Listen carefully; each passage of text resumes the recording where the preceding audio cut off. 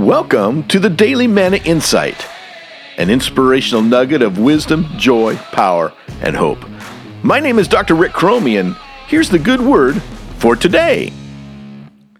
One of my favorite authors and leadership gurus is Seth Godin, and he said one time, quote, "Skepticism is gutsy. Denialism is based on fear," end quote. And that's true.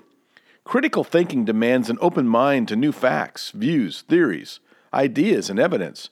And sometimes those facts, ideas, and views are old ones, dusty, obscure, forgotten. Our problem today is too many of us deny what confronts and opposes our favored worldview, or opposes our media, our science, our history, or even our experience.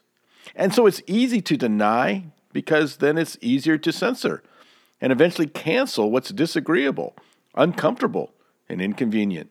It's why denialism is fear-based. Wow. Basically, my friends, stay thirsty and fearlessly open. The truth might be hard to swallow, but that's also for good reason. This has been the Daily Manna Insight. Thank you for listening. And as always, never forget, God loves you like crazy, and He is working.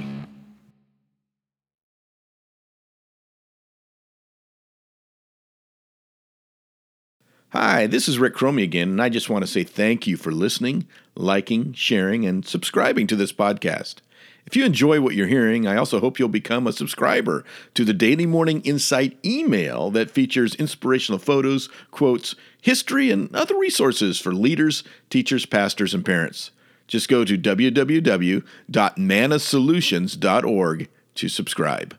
That's www.mannasolutions.org.